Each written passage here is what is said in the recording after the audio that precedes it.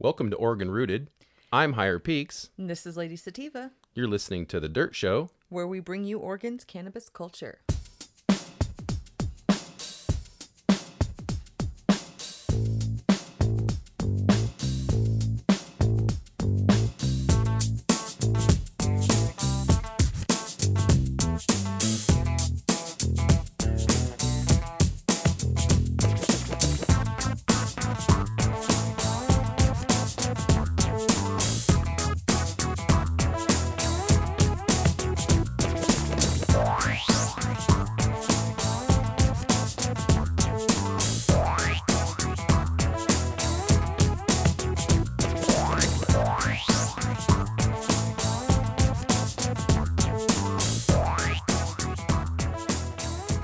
All right. Welcome to The Dirt Show, episode 12. Episode 12. Yeah, this is Higher Peaks. And this is Lady Sativa. And we are there on episode 12. So, welcome. Thank you. And let's do a little summary. We're going to talk about a little news as usual. And then I'm going to do a little talk on some IPM.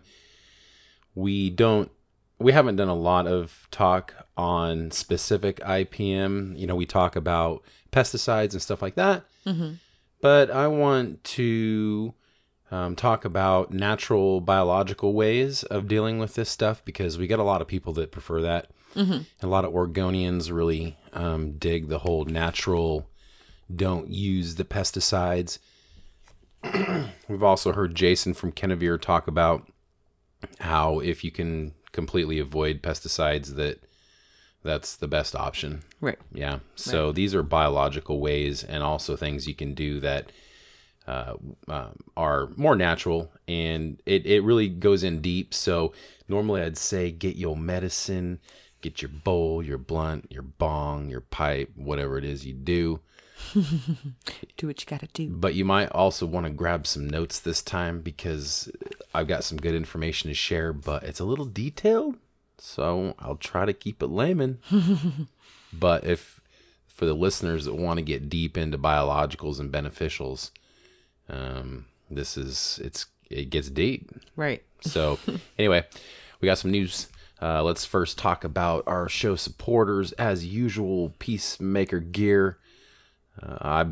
We took ours up camping. We went to family reunion this last weekend. Crescent Lake. Did you have a good time? Tell me about it. Had a blast.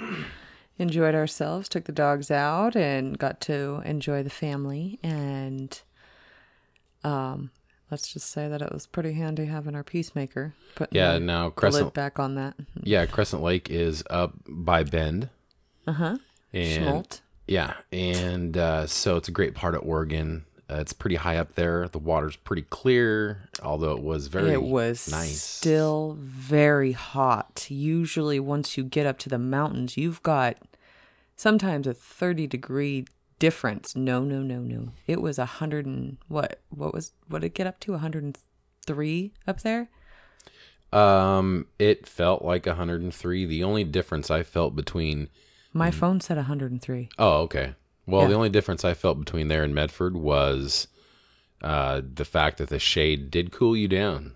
Yes, the shade did cool you down. You could walk along the shade and you could be a lot cooler than sitting right there in the sun. Yes. 103 in Medford, the shade doesn't do shit. No, and you know what? That lake was very nice once that sun hit you. And we have some lobsters in the home.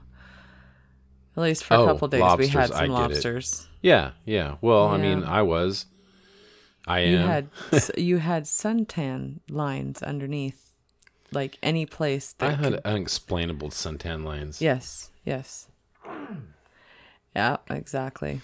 So with the Peacemaker, though, which is what we're trying to get to, is that it worked really well. It was very handy. Yeah, and I had to use it a couple times because I did get sick. Which is not uncommon for me. I got a little upset tummy sometimes. You wandered off one morning with your Peacemaker and well, instead of a hot shower, water. I was taking really cold lake baths. Yep. But you said you would do it, and you did it. nothing better with a silicone pipe to do that with and a cap. So we appreciate that, Peacemaker. We love it. I use it like just all the time. I had to even, because we slept in the back of the Jeep, which Yeah. is really nice. I don't know if any of our listeners out there have Jeeps with the Cherokees, but pretty handy to flip that back up, put a nice foam pad down. Make sure you bring enough padding because that can get a little bit hard on your hips. You know, the Peacemaker made it just fine. Yes, but I just stuffed it right in the little handle, the door handle area there, and just stuck it right there. It was their hand. So if you are an outdoors type person like we are, do camping and hiking and any of that other good stuff that just is associated with Oregon or anything in the Pacific Northwest, Peacemaker gear is all their stuff. Their larger pipes are nice. The smaller one that we use, the Karma, is nice. The Quickie is nice. The Quickie, we do use that occasionally. So, but they're durable. They work good, and they're like obviously water resistant. It's got the cap. Everything is just really nice about them. So, I have not yet to really find anything I dislike. Even when I clean them, and I don't do the recommended way, like you can just kind of squeeze. It's weird. You can kind of just squeeze that goo out. So. Gross. Yeah, I know, but it Like works. popping a zit? Is that what you're trying to say? Yeah. Squeeze that out. So, www.peacemakergear.com, and that's PIECE makergear.com. Don't get that confused. Check out the shop, see what they got. They got some new stuff out, and we'll see about maybe getting that out to our listeners too. See if we can get some of that new gear from them and get it out to the people out there. And then of course Applegate Soils and Hydro. Obviously they got the big stuff, the small stuff, anything you need. We are wrapping up the summer in as far as dirt and soils and stuff probably, but obviously indoor is still active. So any of your newts and stuff, you can get all the different kinds of sizes there. So Just because summer's over doesn't mean the growing isn't over. well, no, not the growing's over, but like the soils and stuff, the bulk of it anyway might be over. I don't know. Maybe not. I don't know. The majority of our flowers I are over. guess there's a lot of greenhouses, so. But I do gotta say, our flowers have lasted a lot longer this year. Maybe because there isn't so much heat.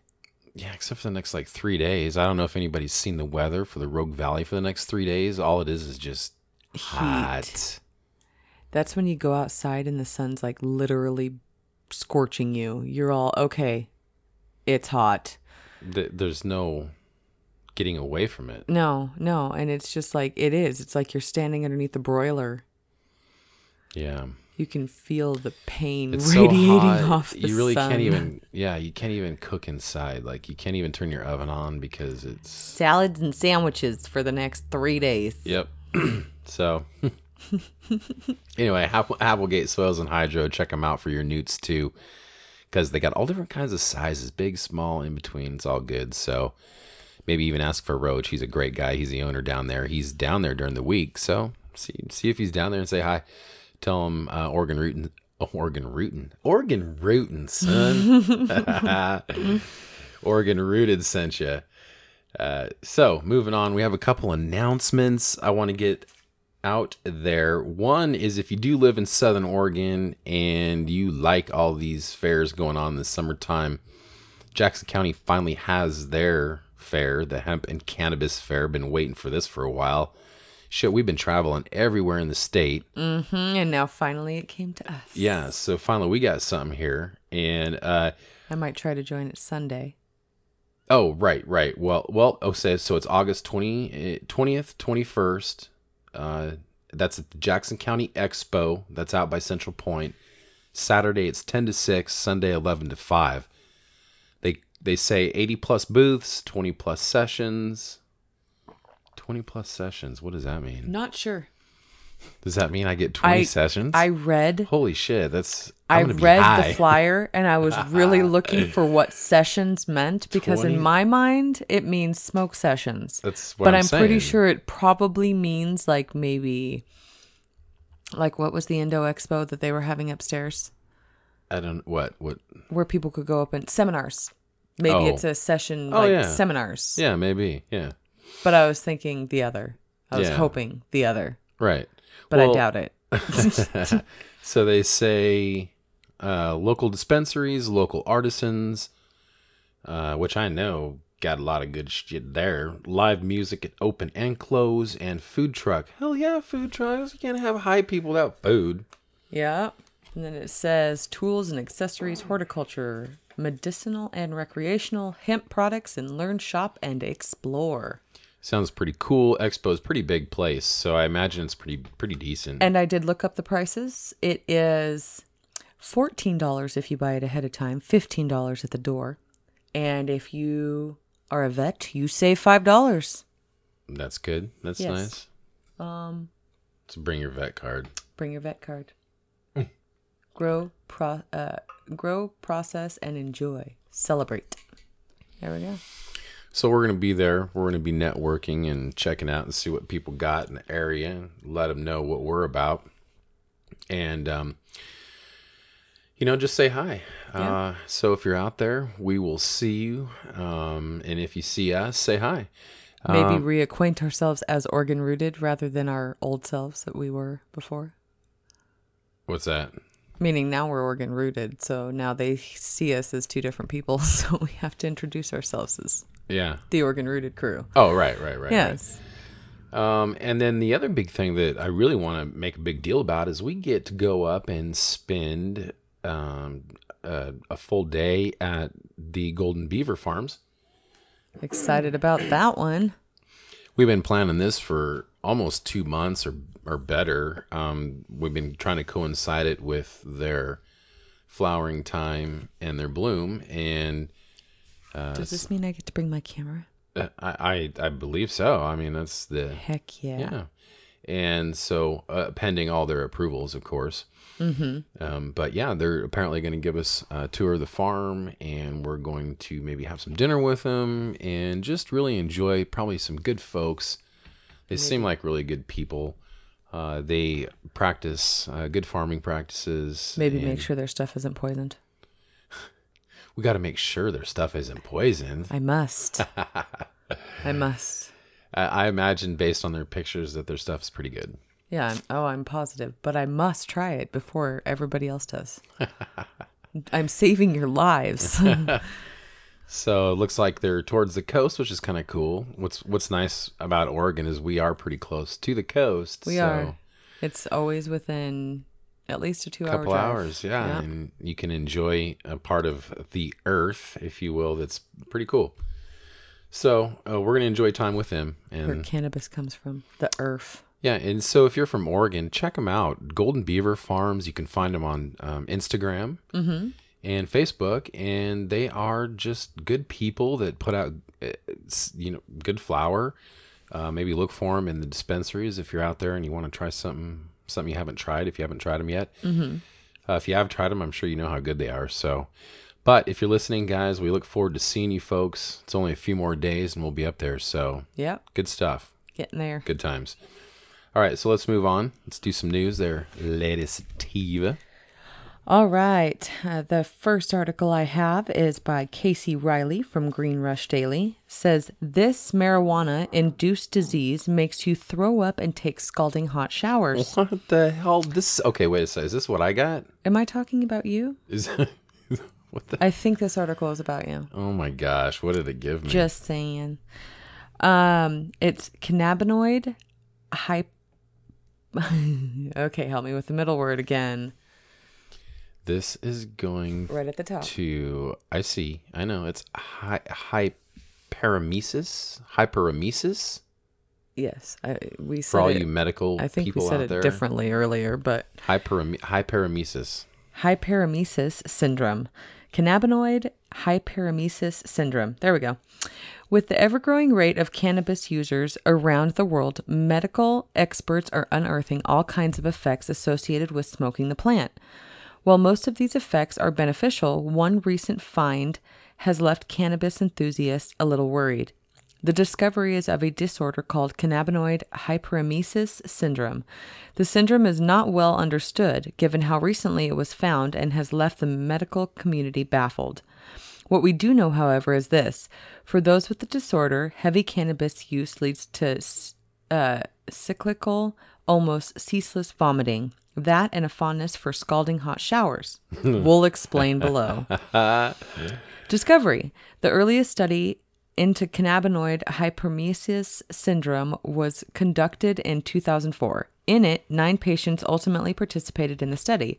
The patients had 2 things in common: vomiting multiple times a day and an affinity for smoking marijuana. When they stopped using cannabis, 7 out of the 9 saw an end to their symptoms. It appears the plant for these unfortunate individuals was causing the vomiting. The study also noted a very odd phenomenon. The subjects of the study all took scalding showers to alleviate their symptoms. While this works, the study notes is entirely unknown. In other words, they don't know why it helps, but it helps. Cannabinoid hyperemesis syndrome, a mystery. Following the initial 2004 study, researchers have further examined the syndrome with little success. A more recent study conducted in 2012 examined 98 patients have found no new information. All the patients had the syndrome as a result of heavy cannabis use, which manifested in nausea, abdominal pain, and cyclical, I think that's it, vomiting. Yeah, that sounds right. Yes. When the patient stopped smoking, virtually all of them were cured of their cannabinoid syndrome. And for reasons still unknown, about half of the patients alleviated their symptoms by taking scalding hot showers. To date, there's... Wow, that is creepy. Yeah. To date, there is still little known about why a minority of cannabis users develop this syndrome. What these studies have done, however, is aid the medical community in, at the very least, being able to diagnose the syndrome so it can be treated. As we'll see, a misdiagnosis of the syndrome can unduly take sufferers down a long, painful road. So how do you treat it? You just stop cannabis. Yeah. What do you, that, so you can treat it? What do they mean by treat it? Like, so you quit cannabis and take a medicine to... Right. I'm trying to find if it has... I do know that I do get sick, and sometimes occasionally take hot showers for that. So, okay, right here it says there was a lady that basically she had second-degree burns on 20% of her body as a result of taking showers that were far too hot for the human body. For the preceding 2 years, the woman had a history of daily nausea and vomiting, incorrectly attributed to anxiety. Wow. Okay, this is getting a little scary. The hot showers, which the woman said helped with her symptoms, were also mischaracterized as a manifestation of obsessive-compulsive disorder. As a result, she was on numerous medications for disorders she did not have. Eventually, doctors discovered that she, in fact, had cannabinoid hyperemesis syndrome and was taken off of her medications and only instructed to quit smoking cannabis. Right. She did and was cured of the syndrome that had been plaguing her for years. Jeez. I wonder if that's like an allergy of sorts. I don't know. The importance of cannabis research. This is the last one. It says cannabinoid hyperemesis syndrome and the importance of cannabis research. The federal prohibition of marijuana has no doubt contributed to the anonymity of the syndrome until so recently. Fortunately, it is now a syndrome that can be treated by professionals who know what they are looking for. However, there apparently needs to be significantly more research done on this disorder to understand better its mechanisms of action, causes, and why dangerously hot showers seem to help some with their symptoms. Federal barriers to this research cause a hindrance to this progress that leaves some people, like the woman from the case study we looked at, suffering unnecessarily due to lack of research. Looking forward, allowing more research in cannabinoid hyperemesis syndrome and cannabis generally will alleviate the pains of people all around the country. So actually, according to Bing, I looked it up while you were talking, but it is pronounced hyperemesis. Hyperemesis? So it's just like you've been saying. And it is described, or I should say defined as a severe or prolonged vomiting. The clinical practicability is limited by a higher degree of side effects, especially, okay, that was an example. Essentially, persistent severe vomiting leading to weight loss and dehydration as a condition occurring during pregnancy. So, essentially, there's So not quite you. no, but it's a hyperemesis is generally described as something like morning sickness for women. So, Which you sometimes, yeah. So Yeah, that's you get that's it mostly in the morning. I was just curious about that word because it sounded like something specific, but really it's just a general word for prolonged vomiting. It's just prolonged sickness. It could be Yes, for mixed any with- reason. It could be any reason Mixed why with you're cannabis. getting all that. Yeah. So, well, let me go next because I want you to finish the news. I thought this was hilarious, and I don't know if this is bouncing around, but recently we just talked about how the DEA decided not to reschedule. So we're still Schedule 1. And yeah, which, you've got the extreme saying, oh my God, these guys are idiots. You got the other extreme saying, woohoo, great job. And then you've got in the middle where we're like, okay, well, at least they're still talking about doing studies. At least it's on there, yeah. And they're gonna fund more studies and stuff. And then there's this recent talk about how the courts are going to keep the government, the feds, from bothering medical patients and such from that aspect. Mm-hmm. So we're not going to go into that, but this is recent talk. This is recent news that's going to be talked about for a bit. And I think there's a lot of reasons why they didn't reschedule. Part of it's political. A lot of it's political. But I mean, we've got this new president coming in. Mm-hmm. So that's an issue. We've got, and what the president's going to want. We've got all kinds of things. And so we had a seminar this week with Kenavir. Mm-hmm. They did a seminar on terpenes, which was a great seminar. That was last night. And they talked about, essentially plant oils, terpenes, what they are, what kinds, flavors, aromas, smells, what they do. Mm-hmm. All kinds of good details about them. And so, as the listeners know, as you know, we're going to get together with Kenavir now, and they're going to talk about that seminar on our show. And then also, too, Hopefully I can be included in this one. absolutely, anytime. And they're going to also, Jason's going to talk with us about this federal thing, what's going on. All right. So we're not going to go too far into it, but this does touch on it, and I think it's hilarious. And it just it highlights a political example here. It says, this is from Green Rush Daily, and it says, Bernie Sanders calls the DEA decision on marijuana absurd. Senator Sanders and other Democrats have criticized the DEA's recent marijuana decision earlier this year. The DEA said in a letter that they would decide whether or not to reschedule marijuana. That's what they were doing. They did not reschedule.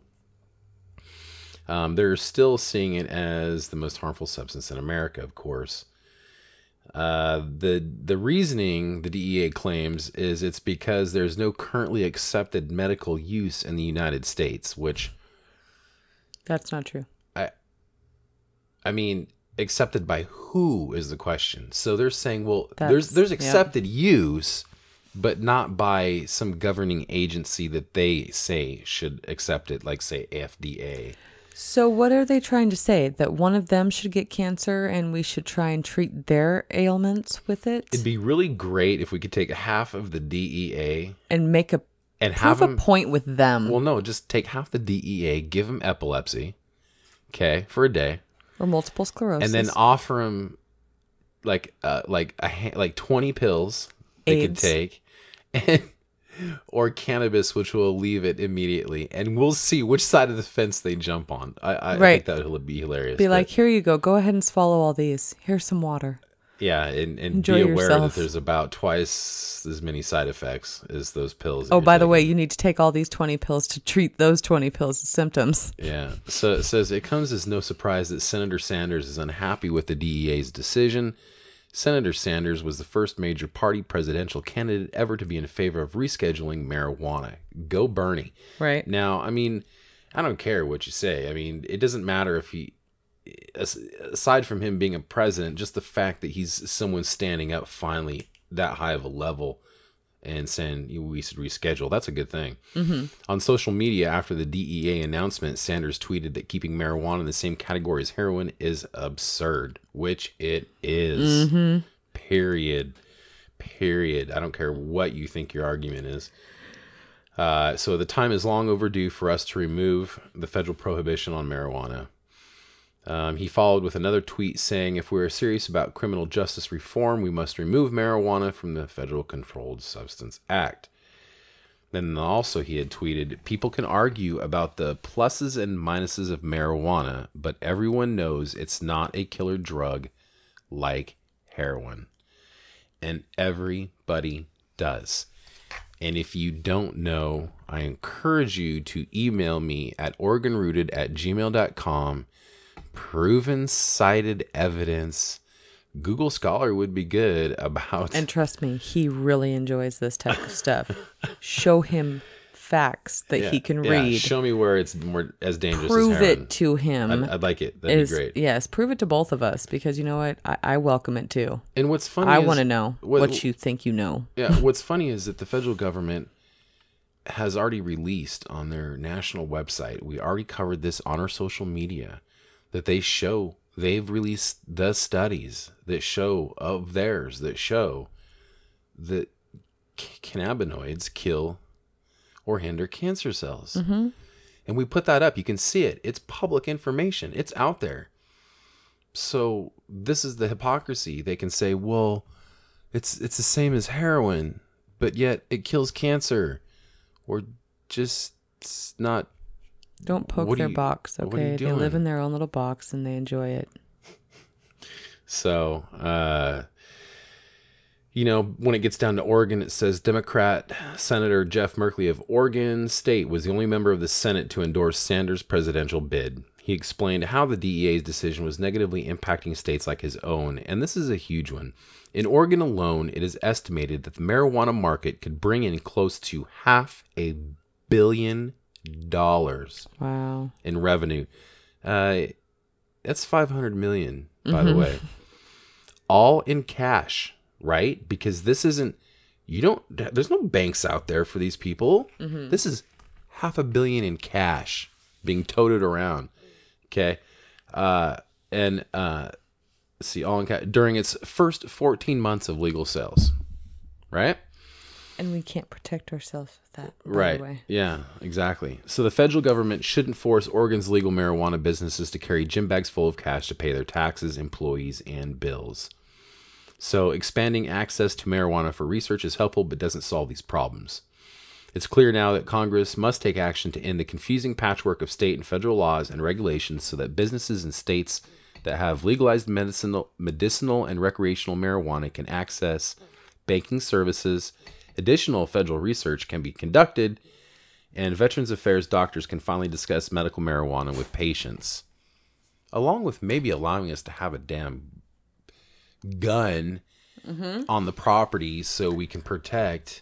I have to say, it's almost like the government is driving us towards having companies as like fronts. Do you know what I mean? Oh, well, it is how it is right now. Yes, that's exactly like how it is. It drives you to have another business that you can invest your money in that doesn't look I see. so... Sure. Why not? Be like, I have all this money laying around because I can't deposit it into a bank account. And it's almost... they almost make you feel like it's illegal money. Yeah. Even though it was... Well, technically it is if you try to go to a bank. Yes, but... technically it is, which is sad that you'd have to turn your money around and put it towards something else. Or that you're toting that much in cash. Yeah. Without any guns, because you might get in trouble if you're not security. Exactly.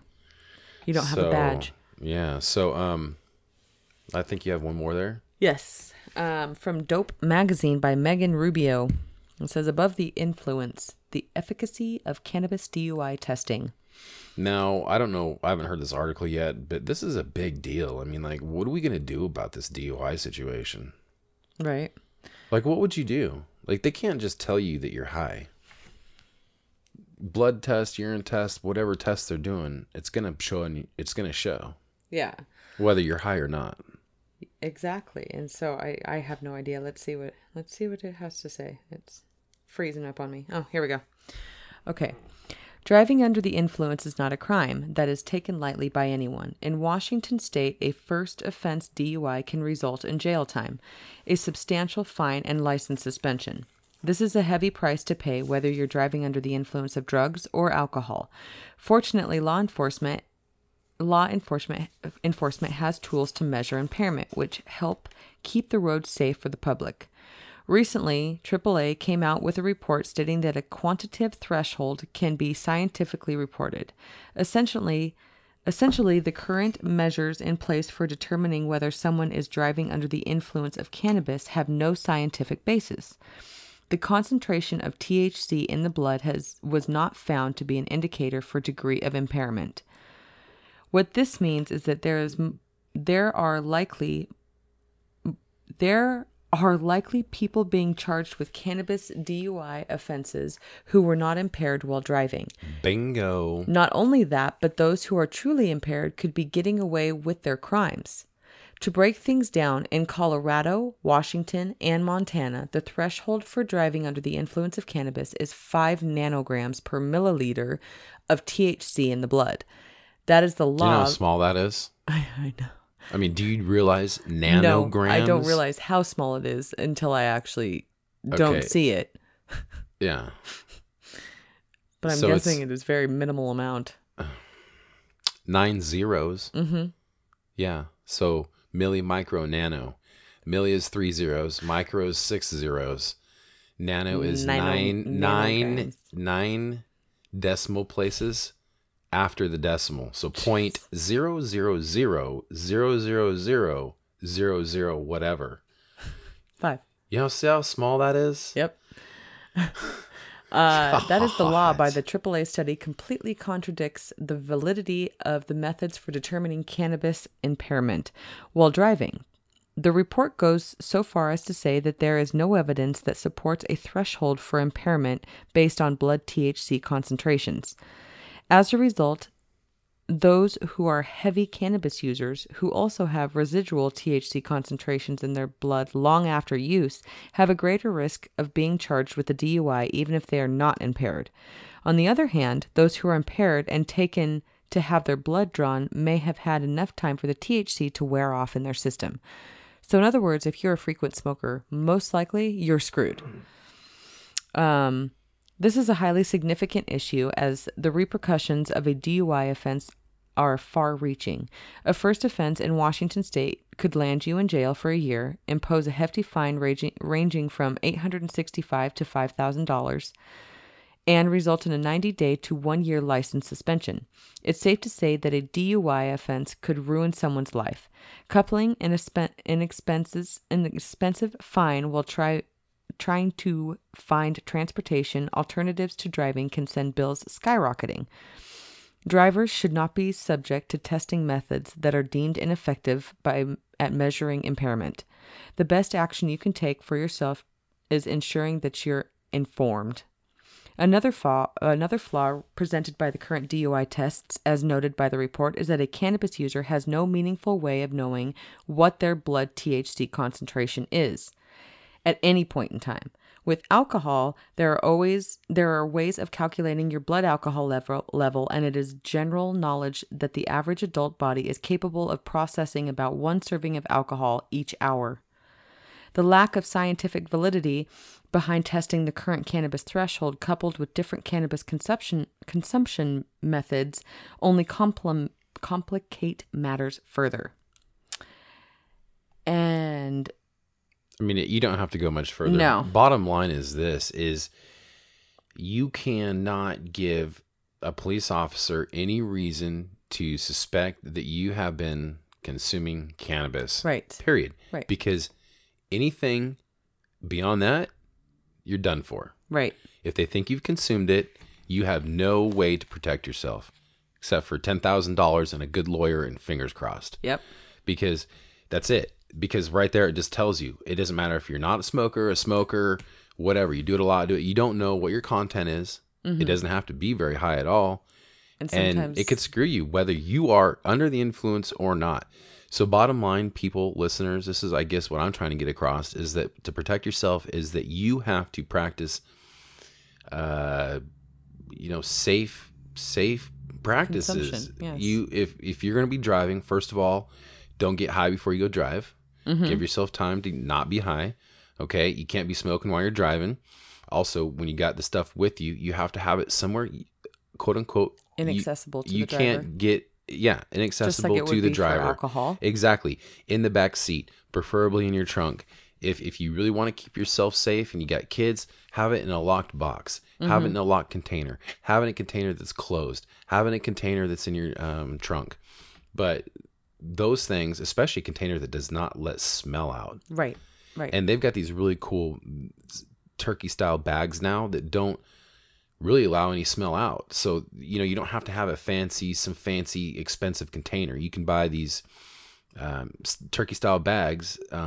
They're branded different brands, but that you can throw that stuff in and it won't smell. And that's another thing to think about.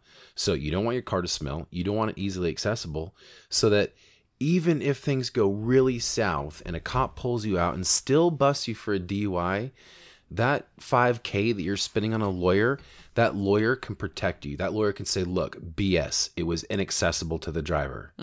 It was purposely put in this locked box because they were traveling. The lawyer, he or she, I should say, has the ability to protect you because you've done certain things that show that you were not trying to consume it while or during or before driving. So I guess that's it. Because that's the only way you're going to protect yourself. If you're smoking while you're driving, I have nothing for you. Yep. You're going to run a risk. Basically, the last, I just wanted to read the last part Go of this ahead. article. It says any states looking to legalize or pass medical laws should look to this report when drafting policies in an effort to protect individuals and the public at large. In other words, do your research. Make sure you know what, know everything, know the legal rights and everything. Identifying those who are truly impaired from those who are not should be a priority for policymakers and law enforcement officials. Much like with alcohol, if the public understands that the effects of cannabis and its duration, they can take steps to mitigate the prevalence of impaired driving. Just like you were saying in layman's terms. Yeah.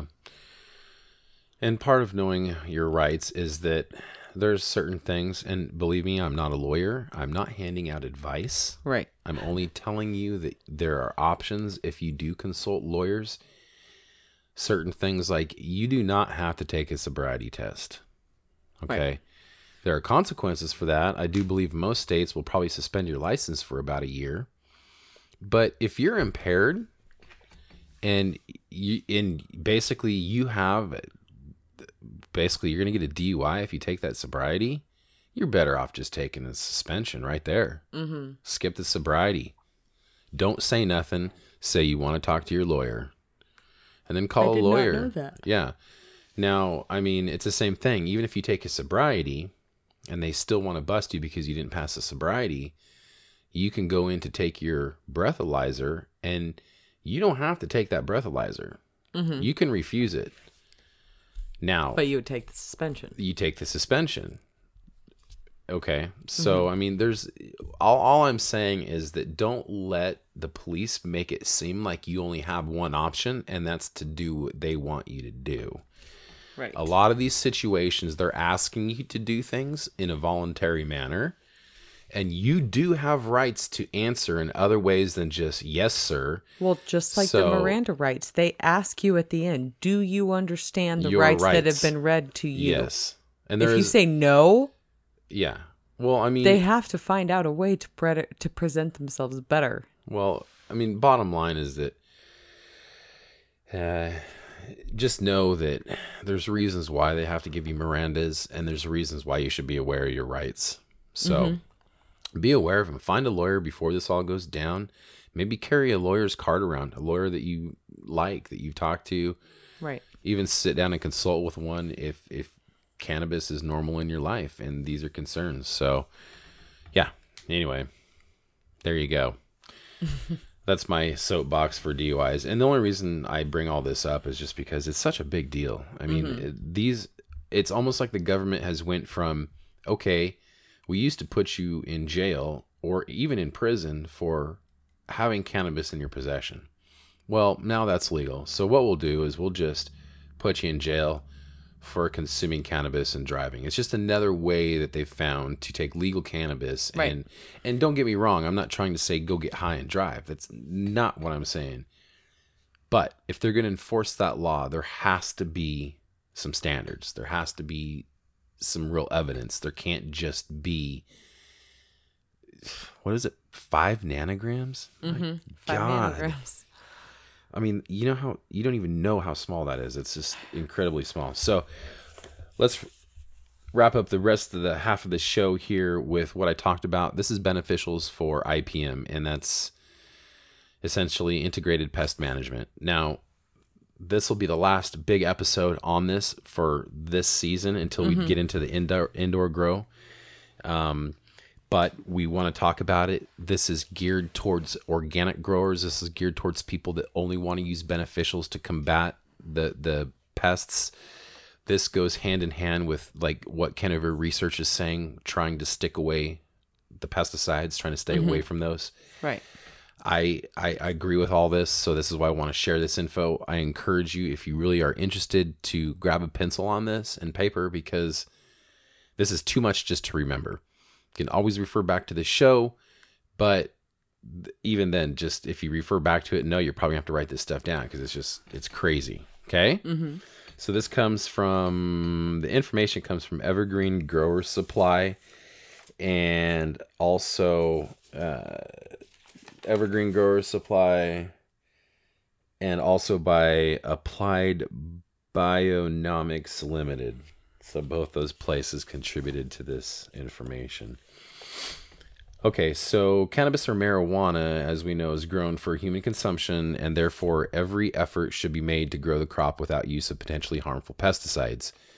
Using beneficial insects and natural fungi is the key to eliminate pests and the best way to ensure cultivation of a clean and quality product. Mm-hmm. Intensive modern breeding programs for medicinal characteristics have shifted cultivation from traditional outdoor environments toward protected indoor environments. And because of that, choosing to work indoors gives growers the ability to grow cannabis year-round and at a faster rate, but it also leaves these crops more susceptible to damaging pests. I mean, you're creating a really nurturing environment, and you're eliminating the possibility of natural pests that would normally be out there. In other words, you're putting out a welcoming mat. Kinda, if you get an infestation, because there's really you're creating a perfect environment to begin with, and then there's just no natural, unless you introduce these predatory pests, they're not going to be in there if you get an infestation. So, right. Because cannabis has been mostly cultivated as a field crop, indoor growers often experience stressed plants, which attract fungal pathogens and insect pests. I think that's why we ended up getting PM on our one plant, is because I stressed the plants for a few days there when my pH got off. And and I think that's when we picked it up. So A good example there. Thank you. I appreciate I love setting examples like that.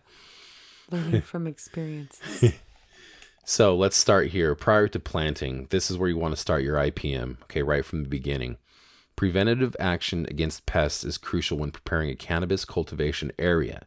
So cleaning the area thoroughly with detergent is recommended. Remove all your old plant material, obvious residues from fungal or anything like that, and any non-essential apparatus from the grow area. So tools, stuff like that, you got to go. Be sure to wash any previously used tools and clothing and avoid cross-contamination. So climate is also a key element when preparing cannabis growing conditions. Due diligence is needed to ensure that air circulation is sufficient. Now, Jay Bird has talked about this in his episode, and it's key. So inside, especially air circulation, and by the way, more air circulation. And you'll see a lot of people that just got, their plants are just blowing. So you want to try to mimic outdoors is essentially what you're doing. And so if the grow issues had passed the pests before, one good thing you can do is put some bush beans out. Bush bean plants, they attract all kinds of pests, and that you can literally attract the pests to the plants and then throw the whole plant out with the pests. It literally works really good. For best results, don't buy plants at a store. Instead, plant the bush beans from seed. Strike and Provider are the two best varieties, Strike and Provider of the bush beans. And these will clean up any pests that may What be exactly is a straggling. bush bean? It's like the viney beans that the little green beans. Oh, okay. They're green beans, you Okay. know, bush beans. They're just the bush beans. They don't grow long. Okay. They're viney, but they're more compact and Okay. I was just asking. yeah, they're beans. Just curious. But they attract all these bugs for some reason. So what you can do is you can clean your room, throw the bush beans in there, throw a couple little ones, and they'll attract whatever's left in there. And then you just toss that whole damn thing out. Gone, Right. done, gone. That's good to know. So when planting begins and the pots are first watered, a predatory soil mite, such as Stradiolelaps, should be applied to the soil surface at a rate of 10 to 12.5 mites per square foot. Got that? These soil mites will control fungus gnat larvae in the root zone, leading to a faster growth rate and healthier plants. And fungus gnats are pretty common with people, especially beginners, because a lot of beginners tend to overwater, and that's what creates that moist soil, which creates fungus gnat issue. And fungus gnats, adults and the flying ones, don't really hurt anything. It's the larvae in the soil that hurt your roots, which is unfortunate. But so the Stradiolelaps also feed on pupating thrips larvae, helping thrips management by breaking the reproductive cycle. If despite reasonable prevention, the crop ends up with a spider mite problem, apply more Stradiolelaps to the floor area, focusing on cracks and any other breaks in the floor where the spider mites may hide. Was it thrips that we had last year? No, it was mites. It was mites. Yeah, but we had control of them. Definitely. Yeah. Yeah, but We had control of him, but I just remember you kept cursing at him. Well, let me tell you, it's just once you get him, it's really hard to totally get rid of him. So you just have to stay on top of it. But we brought that in with dirt. That pissed me off. Yeah. Screw that dirt. So I mean, Wasn't that the cheap stuff at Walmart? shut up. I only mixed a couple bags in as filler, and it was bad news. Don't even. Well, I think we learned our lesson when we started to plant just a regular flower, and I found plastic in the dirt. That pissed me off so bad. I'm like, what is this? Yeah. That's one thing is, I mean, even as a beginner grower, I can't stress enough that it's cheap to grow a plant, but you don't want to skimp on quality. Right. So yes, you can throw a marijuana seed in dirt, throw a little water on it, and it grows. That is so true. Very simple. Mm-hmm. But starting with good dirt, starting with a few basic good nutrients, those are really good building blocks to a successful grow. Right. And so know that if you're going to jump into it and you're a beginner, realize that there is going to be some investment if you want to be successful. Because yes, you can take some shit dirt and a seed and grow it. I don't know if you're going to make it to the end. I don't know. They grow like weeds. Very, very possible. You might not get a lot of quality and you might not get a lot of volume. Mm-hmm. So, I mean, just know if you want to grow good medicine and enough to support the actual growth process financially, there's going to be some investment because you really want to get good dirt. You really want to get good newts and you want to get a good grow space, you know? Mm-hmm. So, for air rooting systems, there are not a lot of, let me start over from there. When growers have established spider mite issues, Gallindromus occidentalis. The occidentalis might be their best option as they feed primarily on spider mite nymphs. You know, see, let's keep on talking about the air rooting system. I'm sorry. So let's step back there. So for air rooting systems, there are not a lot of predators or pests that have adapted to this style of propagation. We recommend that this area has at least some rove beetles, is what they're called. So Dalodia coriaria. These should be present at all times. This flexible beetle is an excellent flyer, tolerates virtually all aquatic situations, and is always hungry. It tends to stay in the structure and resides in the drain system, so only periodic applications are needed to maintain a presence. As soon as true leaves are present, growers, so we're starting from the beginning, by the way. So from seedling up. So now we are at true leaves here. Once they're present, growers should then apply what's called a phlosis. That's amblyceous phlosis at a rate of 2 mites per square foot, which is not a lot. Phlosis is a spider mite generalist that's also capable of controlling broad mites, which is huge in Oregon, and other microscopic mites. If a grower has a history of broad mites, they should double the rate of phlosis and make sure they're in as soon as possible, of course. Once the plant begins to grow the flower head and stickiness begins, all of the predatory mites will avoid those areas. Okay? So, yeah. Which I wasn't sure about that, but apparently they do. So, and of course, yellow sticky traps, throw those up. Apply those at about a rate of... Which is what we have, the yellow sticky traps. Yeah, this is common. Most growers use them. If you're brand new, sticky traps, apply them 1 for every 500 square feet. Actually, I apply more than that. I almost sometimes do, like, say I've got 4 plants, I'll put 2 or 3 out. Just curious. When you were saying that the one that you apply it to the area so the mites avoid it, can you put it all over the plant? Or would they move farther up the plant? Well, they're only avoiding stickiness from the resin. Okay. Yeah, so that's from the plant. Okay.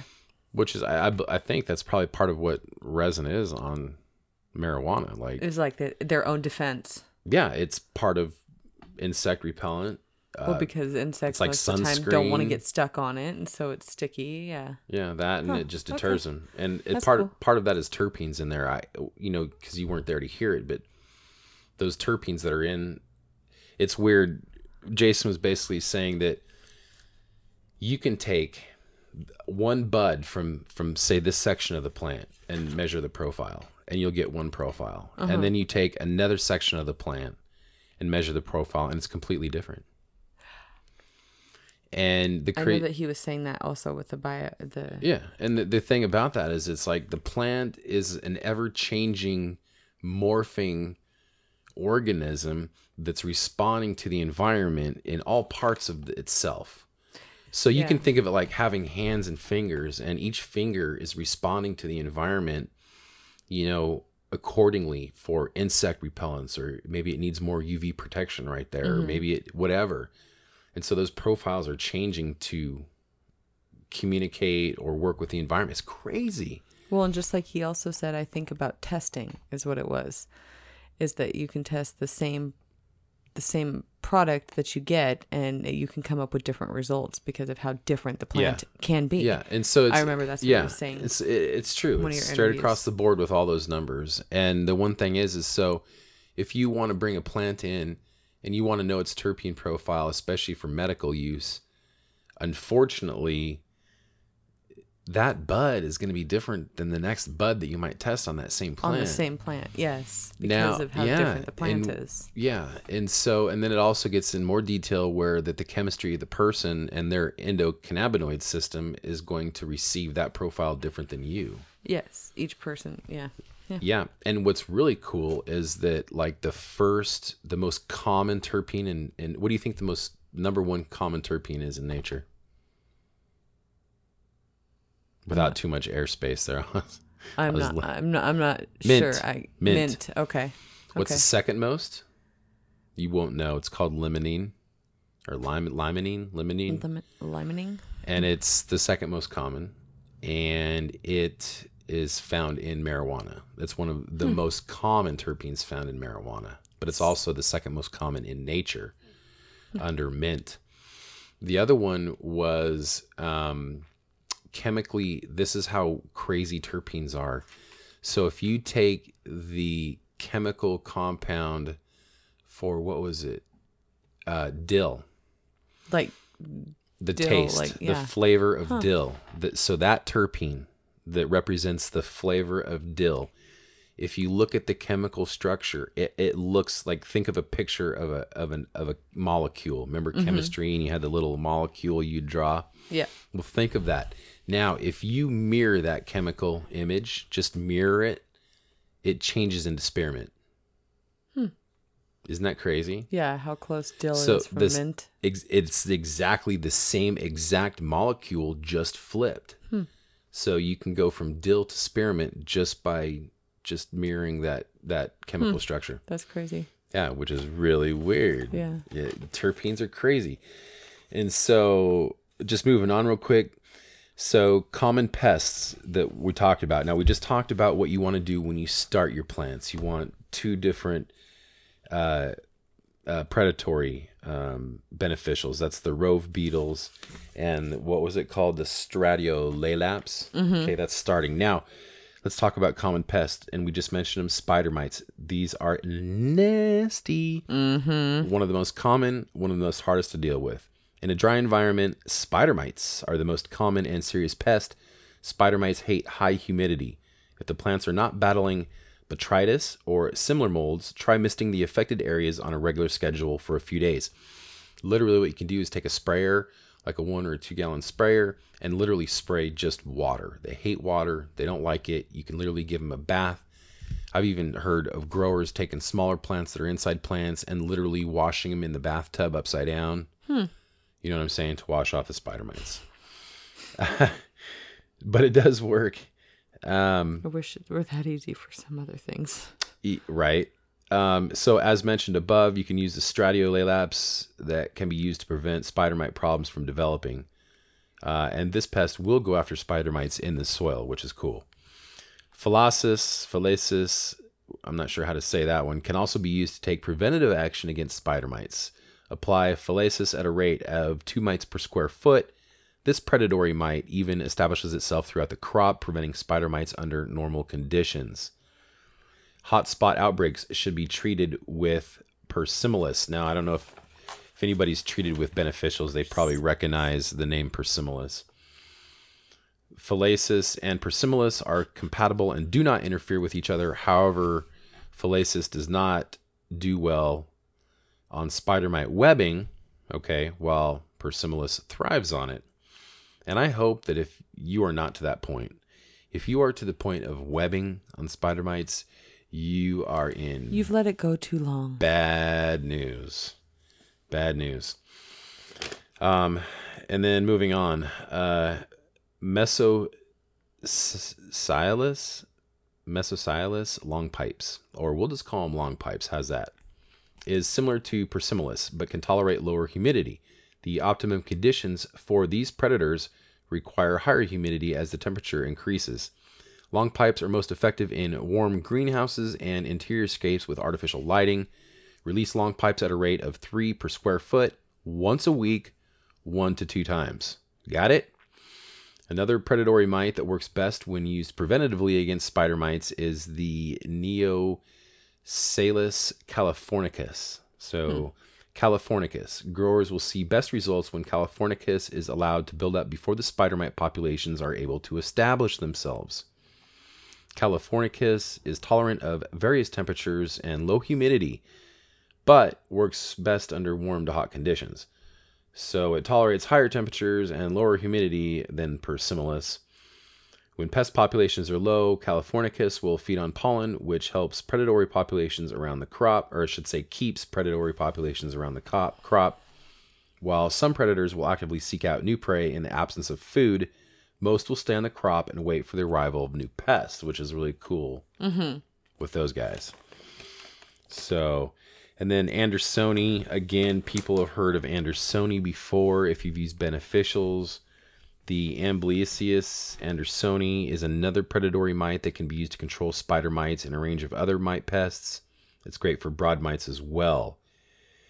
Again, best results apply when these mites numbers are low, so which is true anyway. Always try to get in control of it from the beginning. And spider mites, I don't know if you've ever seen them, but for beginners out there, they leave these little white or like really light yellow pin holes almost. And they checker your lower leaves. So check for those little white spots on lower leaves. That's a good indication. And that's the other thing too, is when you're treating all this stuff with these beneficials, remember that trimming the bottom 10 to 20% of your larvae leaf gets rid of a lot of that stuff, because that's where they hide out at, and they really don't like camping out on the top. So if you get rid of that stuff, then it helps a lot. So Andersoni, you can purchase that in a shaker bottle or sachet, which is a lot of them are in sachets. If using the shaker bottle, just gently shake the Andersoni under the crop near the flowers. Just 2 or 3 predator mites per 10 square feet. Again, that's not very much. Sachets should always be shaded from direct sunlight, of course, and then introduced at 2-meter spacing along the crop row. Apply to any convenient location on the plant, such as a leaf, petiole, twig, or small branch. Duration of the sachet activity is about 6 weeks, so remember that. Yeah, so, I mean, there you go. Moving on. When growers have an established spider mite issue, so now we're saying it's established. Yes, it's there. It's so there. The webs. Yeah, you can use what's called Occidentalis. That's what I was getting at earlier, and I jumped too far ahead, but this is when it started getting serious. So the Occidentalis might be their best option, as they feed primarily on spider mite nymphs and adults, just not eggs. The Occidentalis is a very versatile predatory mite and will tolerate the high temperatures and low humidity well. This biological control is recommended for greenhouses with a relative humidity of, say, 40% or less. It is native to California and has been used to control spider mites, two-spotted mites, russet mites, of course, and others. Adults eat 1 to 3 pests, and adults eat up to 6 pests, eggs per day as well. So, let's see, apply... Adults eat 1 to 3 pests. Adults, yeah. So apply Occidentalis upon arrival at a rate of 2 to 3 per square foot bi-weekly, 1 to 2 applications. So, but here's the deal with the Occidentalis. It needs, like, those guys need like 11 hours of daylight, which I don't get. So I don't know that you can use those all season outside. Right. If you're growing indoors, yeah. Indoors, you're good, absolutely. But so just remember on those, they're a little beefier, they eat more, and they'll handle a bigger infestation. But man, 11 hours of daylight, so probably inside on that. And then Stethorus punctillum is a tiny black beetle that can be used. It thrives in low humidity situations.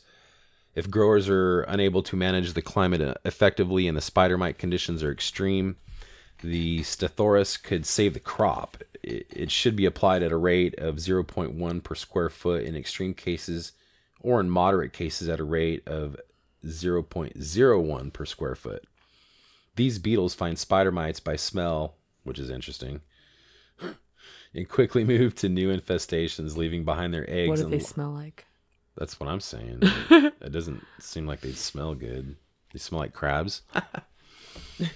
Yeah. So one advantage of the Stethorus, though, is that they can fly plant to plant to eat. Right? That's kind of creepy, but cool.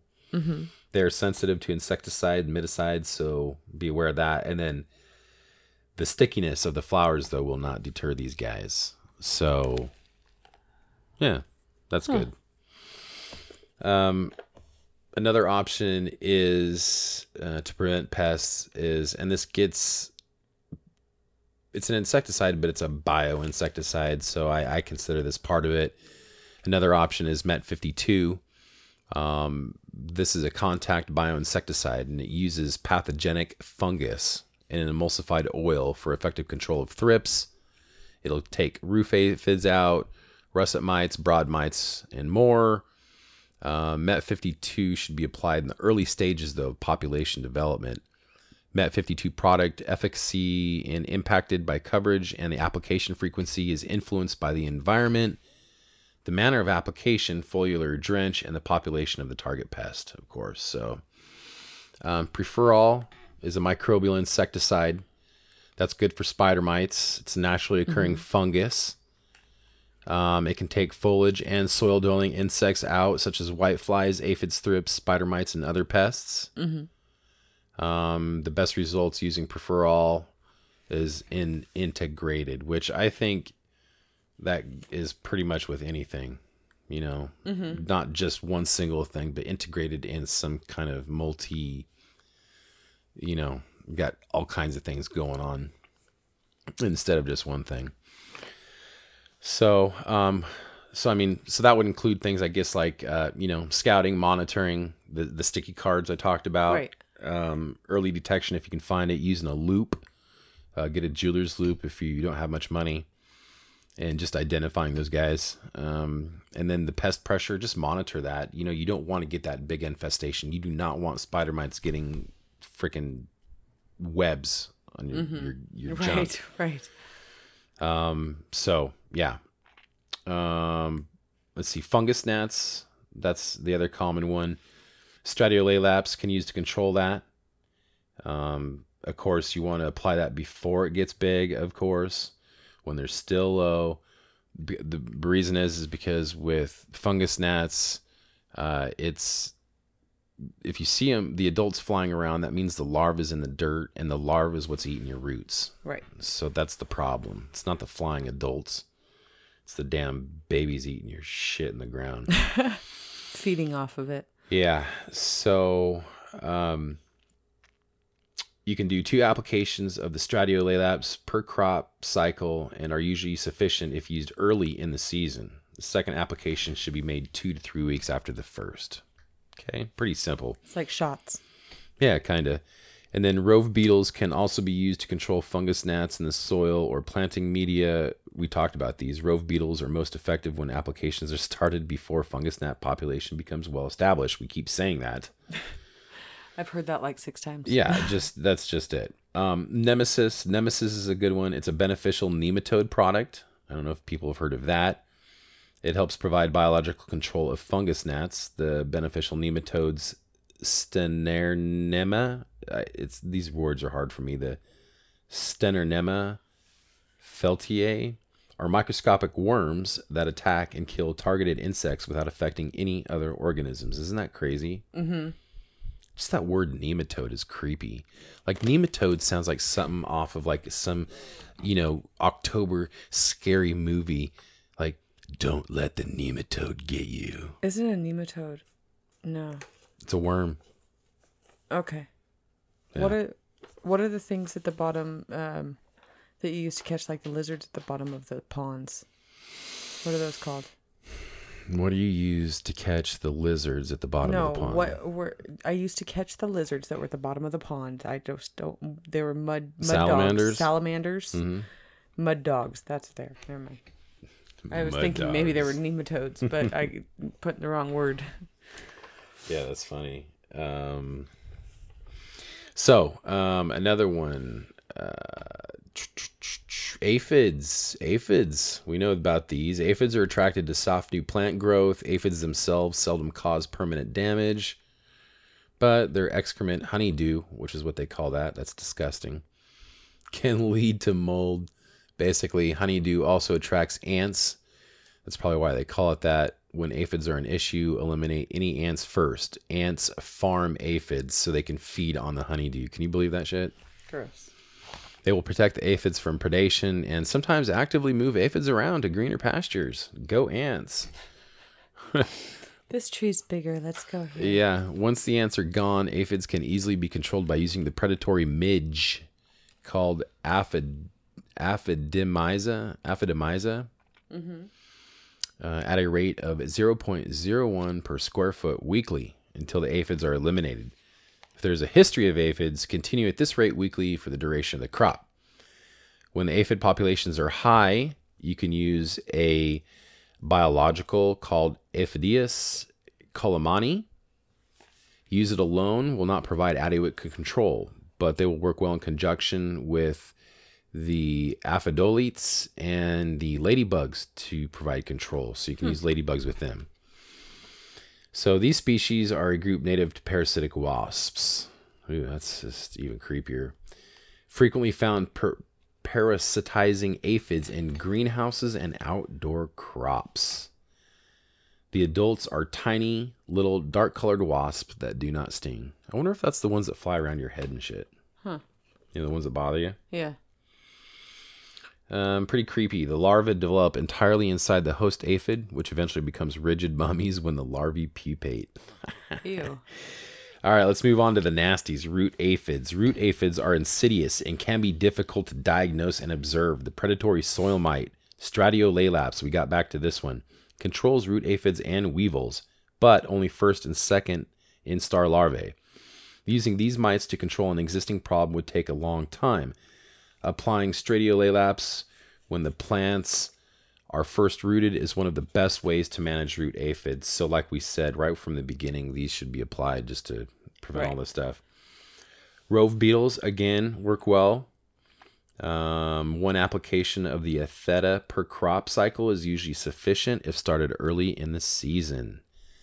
Again, Met 52 and Preferol are good for that as well. Thrips, those are the tiny little slender insects capable of limited flight and cause damage similar to that of spider mites. So they do leave little like kind of white spottish stuff. It's weird. So thrips tend to scrape the leaf surface while spider mites pierce the leaf tissue and extract the chlorophyll. Those vampires. There are many different species of thrips that can cause potential damage to cannabis crops. Pests include the greenhouse thrips, the western flower thrips, and the onion thrips. Yellow and blue sticky traps can be effective, of course. Essentially, for the adults, the trapping rate can be increased by a factor of 10 by attaching a cotton ball to the sticky trap and adding a few drops of vanilla or almond extract to the cotton ball. Bet you didn't know that. Nope. Good to know. Yeah. We also offer other various lures that work the same way the cotton ball method would. Beans are also very attractive to thrips, allowing both early detection and possibly a better target. The predatory mite Cucumaris, Amblesius cucumaris, is the best biological control to combat thrips. These mites attack the first and second instar larvae. If enough Cucumaris are present, they're extremely effective, and they will take those bad boys out. The presence of Stratiolaelaps in the soil will effectively reduce the cycling of those thrips by up to 80%. So both those can be used. So we're almost done. Basically, again with thrips, like I said, Met 52, Nemesis both work. You can get granular or EC formulations of the Met 52. I don't know if people knew that. Nemesis is a beneficial nematode, of course, that's going to help provide biological control of the western flower thrips. And those can be applied at a rate of 50 million per 1,000 square feet. Break that one down. It's a lot of guys hanging out. Yeah, so here's something interesting. When a thrip problem gets overwhelming, growers can try using a large tub filled with a soapy solution to attract and kill large numbers of adult thrips. The tub should be yellow or white and measure about 18 inches long, 12 inches wide, and about 6 inches deep. In the tub, make a solution of mostly water and a small amount of dish soap. Adding vanilla or almond extract can also help attract the pests. Adult thrips will be drawn to the tub for as long as it keeps its scent, which is usually about 3 days. If this method proves successful, growers may want to repeat the process until it is no longer an issue. Woot woot. So, broad mites, hemp russet mites, and Euryphid mites? I can't say that very well either. In recent years, broad mites, russet hemp mites, and the Euryphid mites have caused many headaches for cannabis cultivators, especially some of these guys in Oregon here. Mostly found in indoor crops. Leaves and stems are affected, and they can become greasy and then turn a bronze color. Unfortunately, symptoms don't usually show up until after the plants have matured and it's become an issue. So the Philosys can be used to prevent and control those broad mites. Dinosaur? Philosys? Yeah, Philosys raptor. I hope that's how you say it too. I should have looked that up. But as soon as true leaves are present, apply the Philosys at a rate of 2 mites per square foot. If there's a history of broad mites, double the rate. Make sure it's applied as soon as possible. While Cucumaris is the best biological control when it comes to thrips, they can also be used as a preventative measure against the immature stage of broad mites as well, or hemp russet mites, or the Euryophyid mites. If russet hemp mites are already present, Andersoni is a good one. Works good. It says the predatory mites will then be able to feed on small colonies of mites and prevent them from growing and causing major damage. Californicus is a general mite predator that can also be used as well. Swirsky, Ambiceus swirsky are excellent beneficial mites that go after broad mites as well.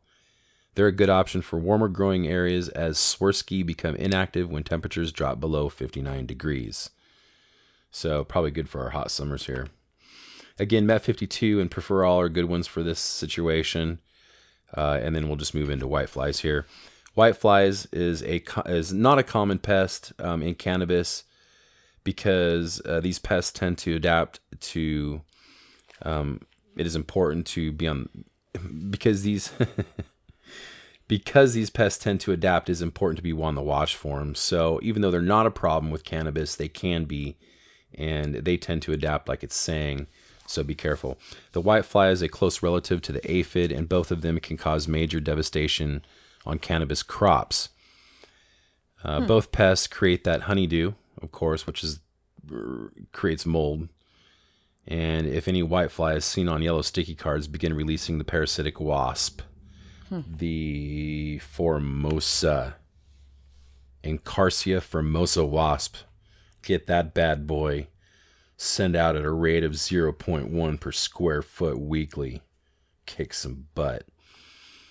And then in the same family is the Eremius, which can also be used to control a whitefly problem. A Wi-Fi problem? The whitefly problem. Yeah. It originates in the desert regions of Arizona and California and is able to tolerate high temperatures. So if you're in a real hot area, this is a good one. And it can be used together to control silverleaf and greenhouse whiteflies.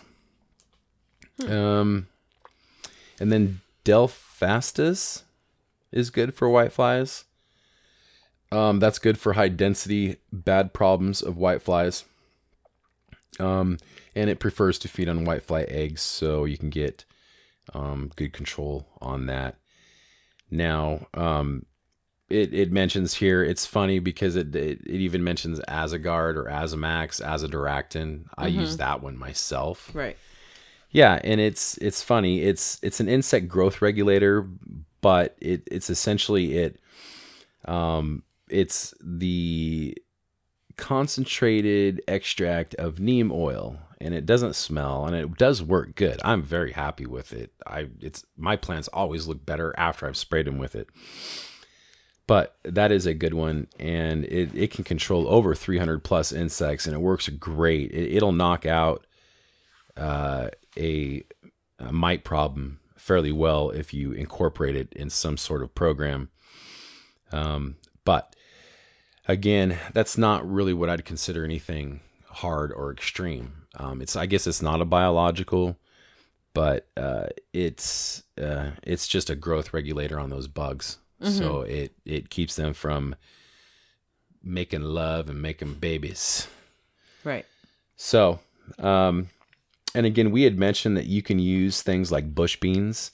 Use those to attract, like if you've got a problem, what you can do is start spraying, but you can also put bush beans out, and those will attract any balance, and you can just literally take those and completely throw those out. Yeah. So we mentioned, 5 or 6 or 7 good beneficials. I know that was a little long in terms of that section. I hope that if you are interested in stuff getting that deep into your pest control problems, I hope that you learn something from that. Right. Because those are the ones to use. Yeah. And there'll be local stores that you can call and talk to about those particular beneficials and to be able to get them and such. But if you want to stay away from pesticides and stuff like that, this is what you're going to have to do. And you're going to have to hit it early and often and use those bad guys in your grow. So, okay. Well, I don't have any more. Do you have anything for us, Lady Sativa, to finish up? Not really. Okay. So we are done with episode 12. We appreciate it. We are going to come back next week with tons of stuff. I've got to talk to Right to Grow, which is coming up on Friday. We're going to have a full session with Golden Beaver. So we'll have that next week. Plus, I'm sitting down with Kenneveer Labs on their seminar. So Right. we've got 3 major interviews coming up that Trying to bring on a couple more. yeah. So lots of good stuff coming up on the interview side. So we appreciate you folks, and we will see you on the flip side. Oregon love.